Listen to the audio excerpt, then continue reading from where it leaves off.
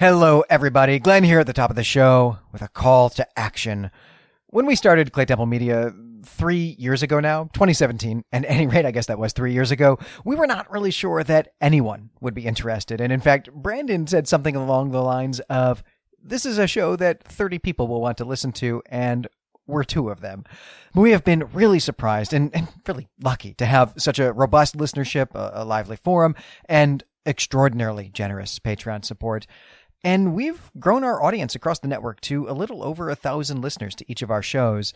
But this year, 2020, we would really like to grow that audience even more. In fact, we've got our eye on doubling that number in order to keep our podcast going for the long term. Now, we're doing some things on our end. There's going to be at least one new show this year, and we are even looking at advertising in some SF magazines. But we'd like your help too. And we're going to incentivize that, of course. And what we would like you to do is review our podcasts. The more reviews we have, the more likely then we are to show up in a search on some kind of podcast app and to be recommended to people browsing that app for a new podcast. I mean, we think Elder Sign is at least the 10th best podcast that discusses H.P. Lovecraft. But if you search for Lovecraft in Apple Podcasts, we will never show up because we just don't have enough reviews. And we'd like to change that. And we'd like to change that for all of our shows. So, all right, what are you going to get in return for writing reviews, which we know is a task that no one actually wants to do? Well, we're going to give away some prizes. We're going to give away 3 prizes. In fact, one of them is a free bonus episode on a story or a topic of your choice. The second one's going to be a free nomination on an upcoming Patreon vote. I mean, even if you aren't a Patreon supporter, you can still nominate something to a vote. And the other option here is going to be a free trade paperback book inscribed by us, dedicated to you, thanking you for your help. And the first winner gets to choose, and so on. On top of all of that, on top of those 3 individual prizes, we're going to do something for everybody, which is that if we get to 100 reviews on any of our 5 or 6 shows during this period, we will do a bonus episode of that show. So potentially 5 bonus episodes coming your way this summer. We're going to run this bumper here in February, also in March, and then again in April. You're going to get real sick of hearing it. And then in early May, as soon as my grades are in, I'm going to draw some names from a hat and pick 3 winners. And the way you get your name in the hat, this metaphorical internet hat, of course, you get your name in the hat for each review that you write. So if you review each of our 5 shows on the app you use, that's 5 entries in the hat. And if you go wild and review each of the shows on apps you don't even use, you can get even more entries. So the more you do, the more reviews you write, the greater your chances of winning are. And then you can just let us know by the end of April how many entries you get. You can send us a screenshot or just make a list, whatever you'd prefer. You can do that at our email, which is claytemplemedia@gmail.com, or you can message us on Patreon if you're a Patreon supporter, or you can message us on Twitter. I mean, we're findable, right? If you know how to use the internet, we're findable, is what I'm saying.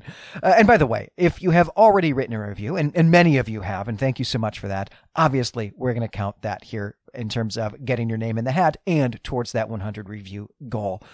And so then we'll do the drawing. And if you're one of the 3 winners, we'll be in touch with you about that. And we're very excited to work with someone on crafting a special bonus episode. Those special bonus episodes, those commissioned episodes, that is really one of our favorite things to do because it lets us work together with a listener in coming up with ideas for shows to do.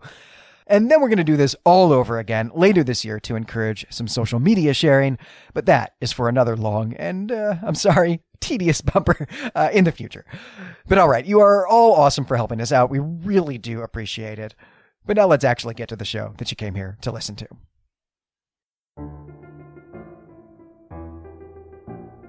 Welcome back to the Gene Wolfe Literary Podcast by Clay Temple Media. I'm Brandon Buddha. And I'm Glenn McDormand. This episode, we are concluding the novella Forlesen, and then next time we'll do our discussion episode. But before we get into that, we want to say a huge thanks to everyone who has been helping to spread the word about this show and the others that we do on the network. When we started Forlesen, we had asked people to give us a signal boost about hanging out with the Dream King, and a lot of you did, and it was a huge help. We're tremendously grateful for it, so thank you. We left off last time with Forlesen returning home for lunch, having a really disappointing and sad, heartbreaking experience with his wife, who he barely knows anymore, and her basically ushering him back out the door because that's where she likes him best. And he's on his way back to work for the second half of his day. Right. After a disappointing lunch at home, will recall that Forlesen didn't get to have sex with his wife. The food was terrible, and they both realized that they feel absolutely purposeless. So after this disappointing lunch, it is time to go back to work. And Forlesen wonders if he really has to. He wonders if the police would come after him if he just decided not to go back to model pattern products. And he thinks the answer is probably yes, but he also thinks that nothing the police could do would be worse than going back to MPP itself. And this is a real bleak outlook and a real deep feeling of despair that is just heartbreaking. This idea that going to jail would be better than going to work. And maybe it's all the more heartbreaking because I think we've all felt this way about a job at some point, this feeling that maybe I'd rather be in jail or living in a tent and trapping squirrels than going to this prison of a job for even just one more day. And we should say one more thing about Forlesen's drive back to work before we see how he's going to spend his afternoon, and that is that he sees Abraham Beale's hat. Abraham Beale was the hitchhiker from the first episode. Forlesen sees his hat in the road, which seems like not a good sign, and maybe also a metaphor for something.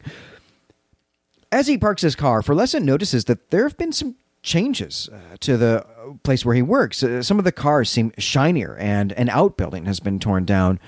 And when he gets to his desk, there's a boy there waiting for him. And he says his name is George Howe and that he now works in Forlesen's section. So not a boy in any legal sense, but a young man who looks like a boy to the aging Forlesen. And we're recording this just about 2 weeks before the school year starts again, and I will be faced with exactly this feeling for a few days before I suck it up and remember that, I've had a good life and I was young once too. So this was a passage that really resonated with me. So, all right, there's been some other changes since this morning, too. Miss Fawn is no longer Miss Fawn, but is now Mrs. Frost, though Forlesen is going to carry on thinking of her as Miss Fawn, which is perhaps a confusing bit of wolfishness in the way that he narrates this story. On top of this, Mr. Fields has died, which comes as a shock to Forlesen because Fields wasn't much older than him. And he also learns that Fields has been cremated and placed into a vault here at the company. And Miss Vaughn explains that this is a company benefit that Forlesen also can take advantage of. But he says he'd rather be buried at home than here in this job that he hates. And Miss Vaughn says that he looks like the type who would prefer that. And it's clear that she doesn't like that type. And even though Forlesen himself only just started this morning and still hasn't actually figured out what his job is, it is now time for him to be the one giving company orientations to the new employees. And right now he's supposed to be meeting with Gordy Hilbert. So even though we'll have a full discussion episode next time, I think it's probably worth pausing here to talk about what this scene is telling us about the speculative fictionness of the story and the way that time is happening. Yeah, we can start with the speculativeness of the world here, but there are also like a few symbolic ties happening in this brief section as well. We see the next generation of workers coming in, and their names all have the initials GH. So we are now officially dealing with these incremental iterations in naming that seem to signify a generational passage of time. Obviously, we know that there were people before the AB generation, but they were unnamed or just a father. We don't know anything more about them or where they came from. Adam Bean built the company and he's dead.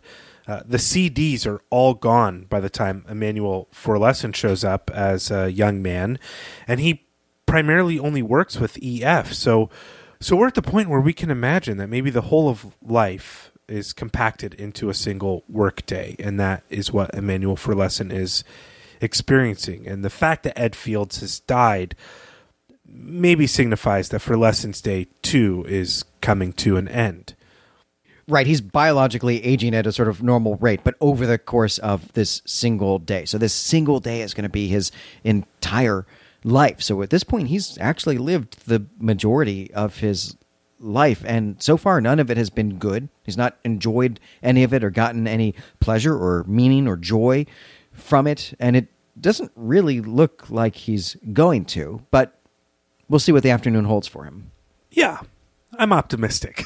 I do, though, find it pretty grim that being burned out by work and cremated in your office, and then that's totally by the result of not attending to your human needs like exercise or good diet or fitness of any time, is somehow seen as a company benefit. And I'm glad you pointed out that Miss Fawn or Mrs. Frost sort of implies and is a little condescending about about the fact that maybe being buried at home is not the greatest look for a person. Like, you want to seem loyal enough to be die of a heart attack at your desk, because loyalty to the company is really the highest form of self-fulfillment that you can really have. And it's just such an awful attitude. It's grim, as I said. Yeah, this is an attitude, though, that's pervasive in our work culture, this idea that the thing that you do, the tasks that you perform in exchange for money that you're going to use to pay for shelter and food and hopefully some luxuries and some comforts for you and your family, has to, by you, be treated, at least publicly, as the end-all, be-all of your life. It has to actually be more important to you. You have to act as if it's more important to you than the thing that you're actually going to the job for to begin with. It has to be more important to you than your family or any other aspects of your community. You have to treat your job like it's some sort of holy mission, like that the company is your church in some way. And this is pervasive in our culture. It really is. And so far, nobody's really found a cure for that. But there are some good books worth reading that help explain it a little better. And this story is really rooted in some of those discourses. I also want to talk about Abraham Beale's hat. We saw in the last section that Forlesen is so deprived of time with his family and so crushed by the meaninglessness of his daily activities that he's just stopped being curious. He's gone back to sleep. He no longer thinks he has the time to stop and examine the world, or even to pick up a hitchhiker, or even see if there is a hitchhiker. He's really just become the type of man who is only focused on coming to and returning from work, and he's so caught up in his personal drama that's associated with those things that there isn't room for anything else, and it's just an awful realization for him. And this symbol of Abraham Beale's hat, whether he's dead or he's been a ghost all along, is connected in some way to the use of the expression "bought the farm" that Miss Fawn / Mrs. Frost uses. Of course, we all know that this is a way of referring to someone dying, as in Ed Fields bought the farm, but it's also Abraham Beale's origin story. The government bought his farm to make a highway.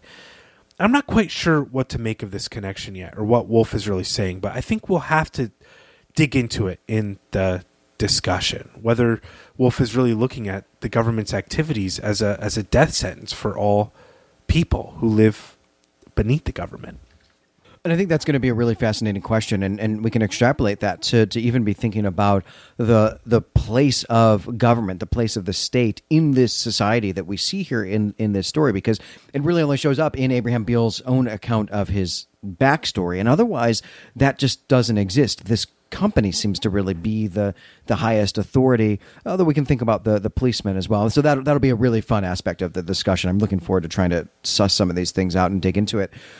Well, later on, Forlesen is notified that he's being transferred to another department, and on his way to his new desk, he goes through the main lobby where he notices that there's actually an image of Abraham Beale, the hitchhiker, but the image is labeled as Adam Bean, the founder of the company. And nothing further comes of this, right? But I imagine that we'll want to spend some time on this as well in the discussion. But what really matters to this scene is that Forlesen meets his new boss, Mr. Fleer, who speaks entirely in skiing metaphors, which I did not anticipate that being the next level of metaphors.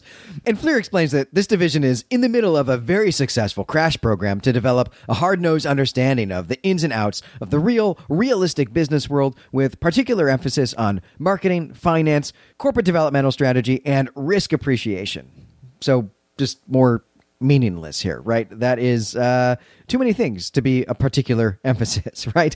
And he also says that they've been playing a lot of Bet Your Life, the managing real-life pseudo game. And Forlesen is going to get in on this. He's going to fill in for Fuchs in this game. And Fuchs is in an interesting position because he's heavily committed to a line of plastic toys, but he also has some military contracts for field rations and biological weapons. And he's also big in aquarium supplies. And if this is not a knock on what corporate holding companies do, I don't know what is. Yeah, and if you haven't listened to our episodes covering the Hour of Trust or read that story, that's basically the whole theme of that story, is an attack on these conglomerations that don't have any particular focus and are just trying to make a profit any way they can. Forlesen here makes a joke about, living in the age of aquariums, which is obviously a reference to the age of Aquarius. And that's associated with like the hippie movement and expanded consciousness and nonconformity and rebellion and all the stuff that was like the whole point of the hippie movement to push back against the government's overreach, maybe in Vietnam or into the personal lives of citizens in the country. And that has led to this sort of rank corporatism that is absolutely controlling people's lives in a way that the government in America has never, ever been able to accomplish. But this joke is also made in the context of Forlesen finally just digging in and accepting his life at Model Pattern Products.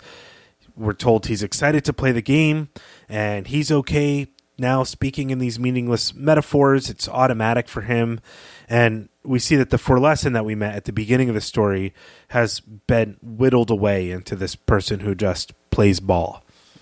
Yeah, we're going to see that manifest itself here in this game of Bet Your Life, the managing real-life pseudo game. And let's go play that now. So this game is played on a very large board, on a very large table, in a very large meeting room.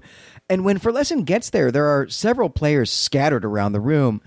2 of them are arguing, 1 is asleep, and 5 others are studying the board and making notes and calculations. Fleer can't stick around, so he just gives Forlesen the rule book and then checks on his own game before he heads out to a meeting. And Fleer's move in this game is cryptic. This is what he writes down on a game sheet. Bid 17, ask 18 and a quarter, snowmobiles, 5.5, up half, open new territory, shut down coal oil shoes, Fleer. Kind of meaningless. What is this game, right? So 2 of the men take an interest in the new player, Forlesen, right, and explain that the rule book will actually only confuse him, and that the basic principle of the game is that no one has to move, but that anyone can move at any time if he wants to.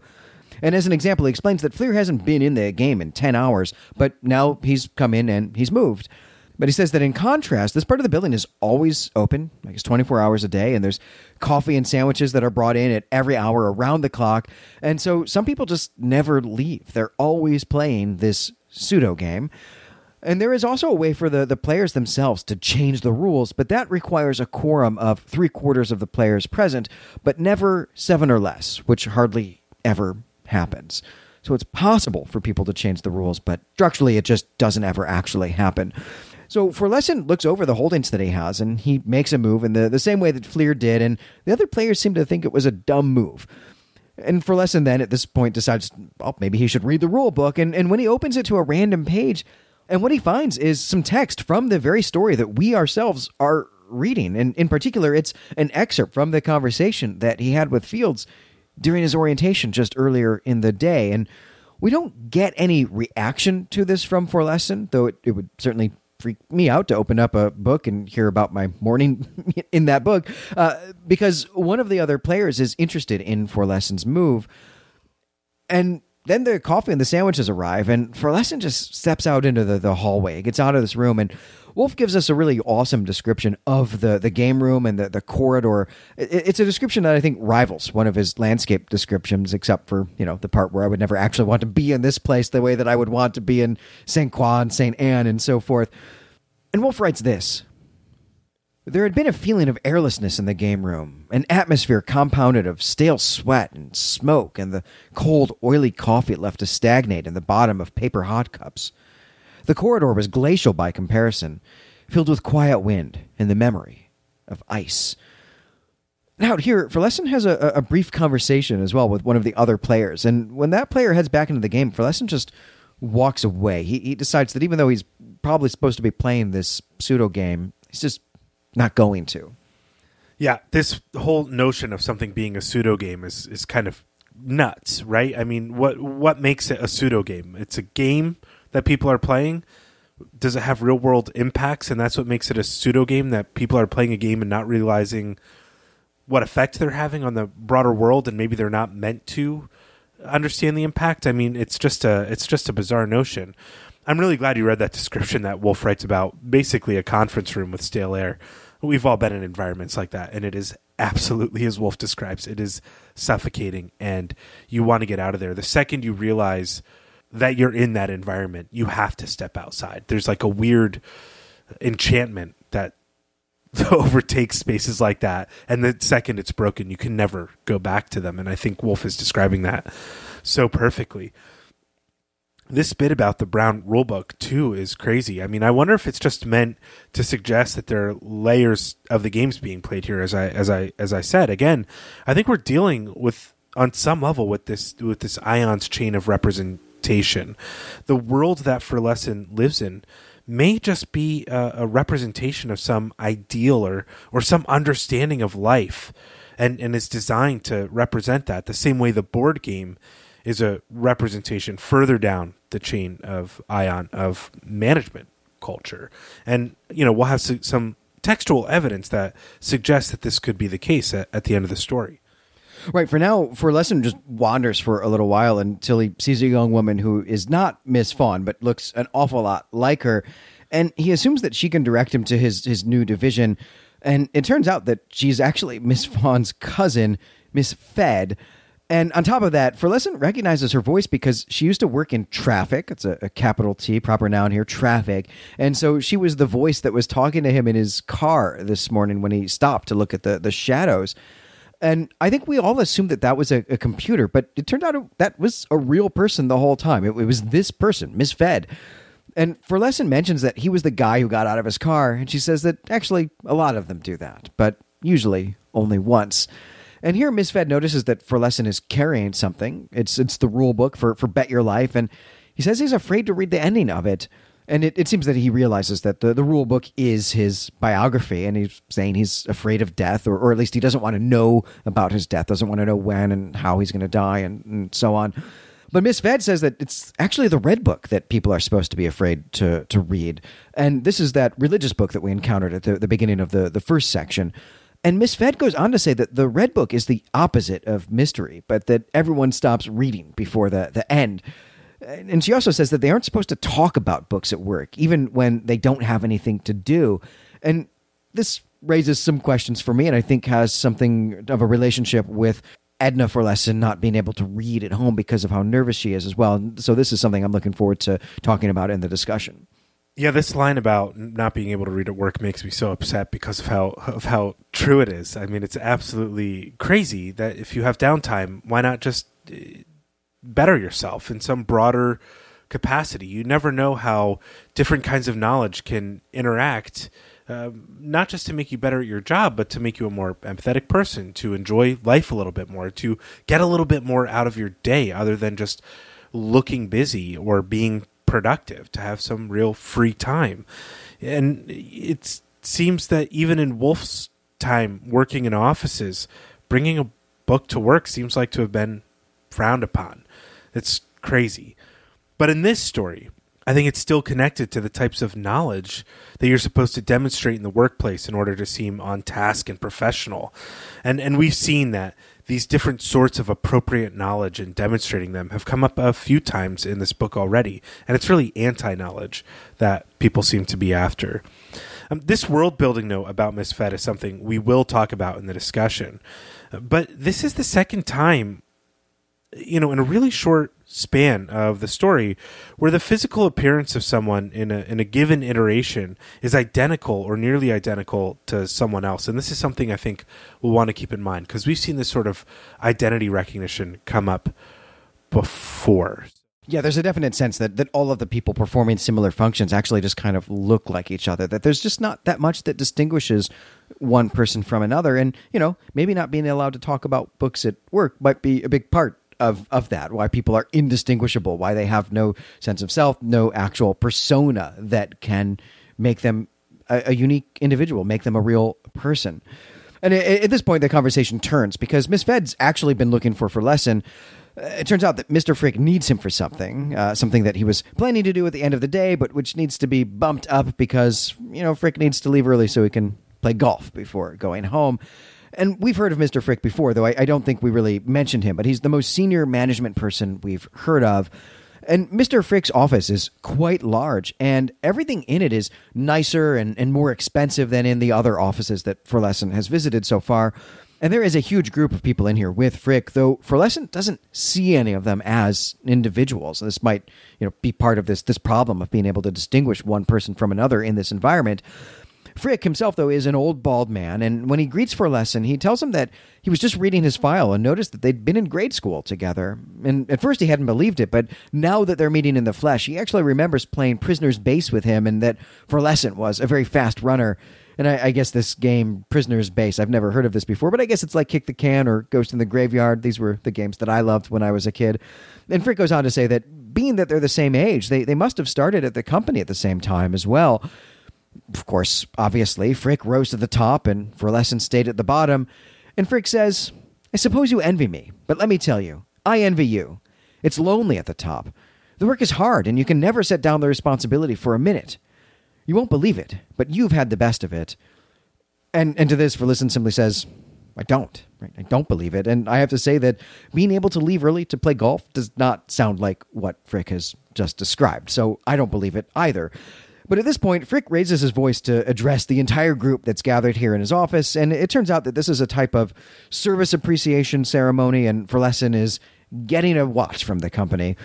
And people laugh at Forlesen's joke when he gets the watch, but then they all just slink off. No one personally talks to Forlesen or wishes him well or congratulates him. And Frick then tells Forlesen that, he can take the rest of the day off. There's not much left of it anyway. And so now, at this point, we've only got one scene left in this story. Yeah, this is very clearly a retirement party for Forlesen. There's no point in him hanging around till the end of the day. He hasn't really done anything. That's obvious. So why keep him around till he dies at the office? He doesn't want to be buried there. Might as well send him home early. We also really need to point out here that Frick has a gold tooth and a mole over his eyebrow, and he is the person that Forlesen saw earlier in the day, in the morning. And he wasn't sure if he's looking at himself or not. And, this is a bald man with glasses, a little on the heavier set side. All these Forlesens kind of maybe look like Gene Wolfe at this age on some level. And that makes the story even sadder if he's writing himself into the story in that way. But we'll leave these observations to our discussion episode.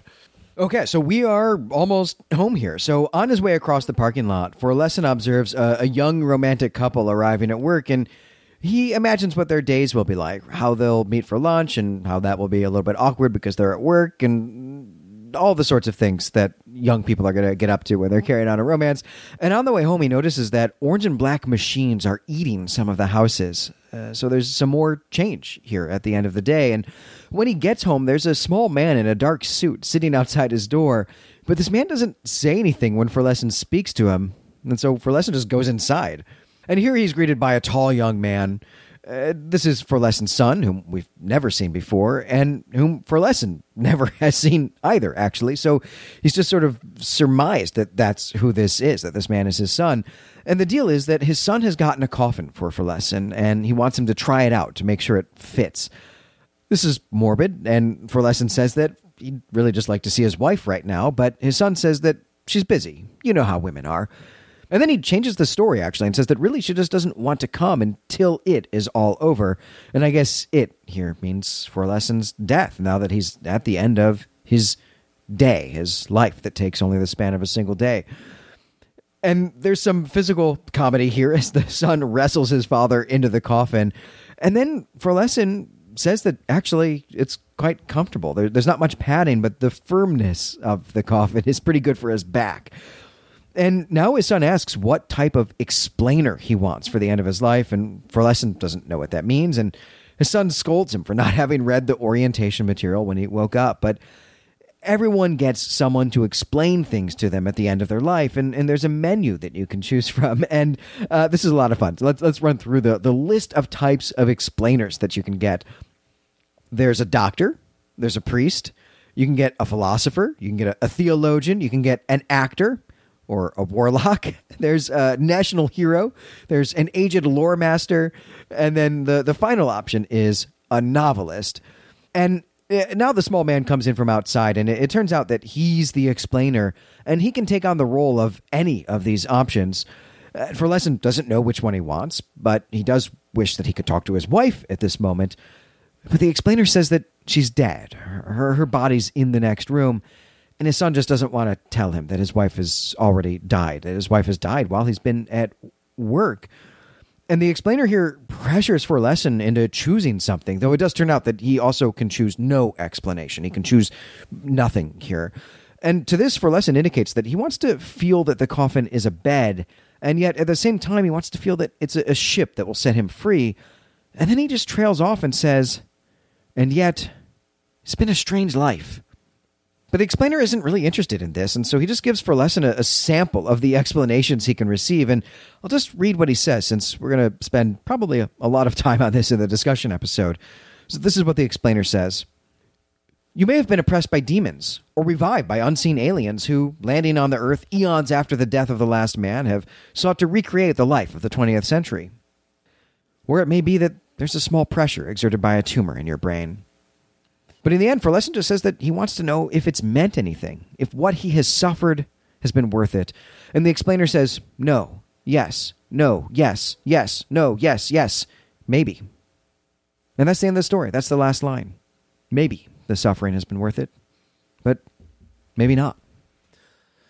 That's certainly the ambiguity at the end of the story, as is typical in Wolf, and we'll definitely be digging into each of the explainer's reasons for existence or suffering, as you said in our discussion. But one thing I do want to point out is that each of these answers at the end corresponds to the type of explainer that Forlesen could have gotten for the end of his life. So, or maybe for his next life, if the Red Book is really any help to us in this story at all. But we could also read the end of the story as the explainer ignoring the questions of whether or not life has been worth it and answering the questions of what type of explainer would be best for a lesson. So it would be no to the doctor, yes to the priest, no to the philosopher, yes to the theologian, yes to the actor, no to the warlock, yes to the national hero, yes to the aged lore master, and maybe for the novelist. And this is kind of bizarre because I wonder if there's a connection also between the explainer and Forlesen himself. If this is something, these are roles he could have had in life or could have in the next life. But this last bit about the novelist connects Forlesen to Wolf in a strange way because Operation Ares was a failure in Wolf's mind and by all accounts in the publishing world. And Peace hasn't been published yet, though it's probably been written, and those are the only two novels he's written at this point. So we could maybe see Wolf dealing with his own uncertainty about his path in life and comparing himself maybe to what he could have been in the type of office job that he has or whatever he's doing at this point for work. But if we get deeper into this at this point, we'll be getting into our discussion, which we'll save for the next episode. But the ending is certainly among the more ambiguous endings that Wolf has ever written.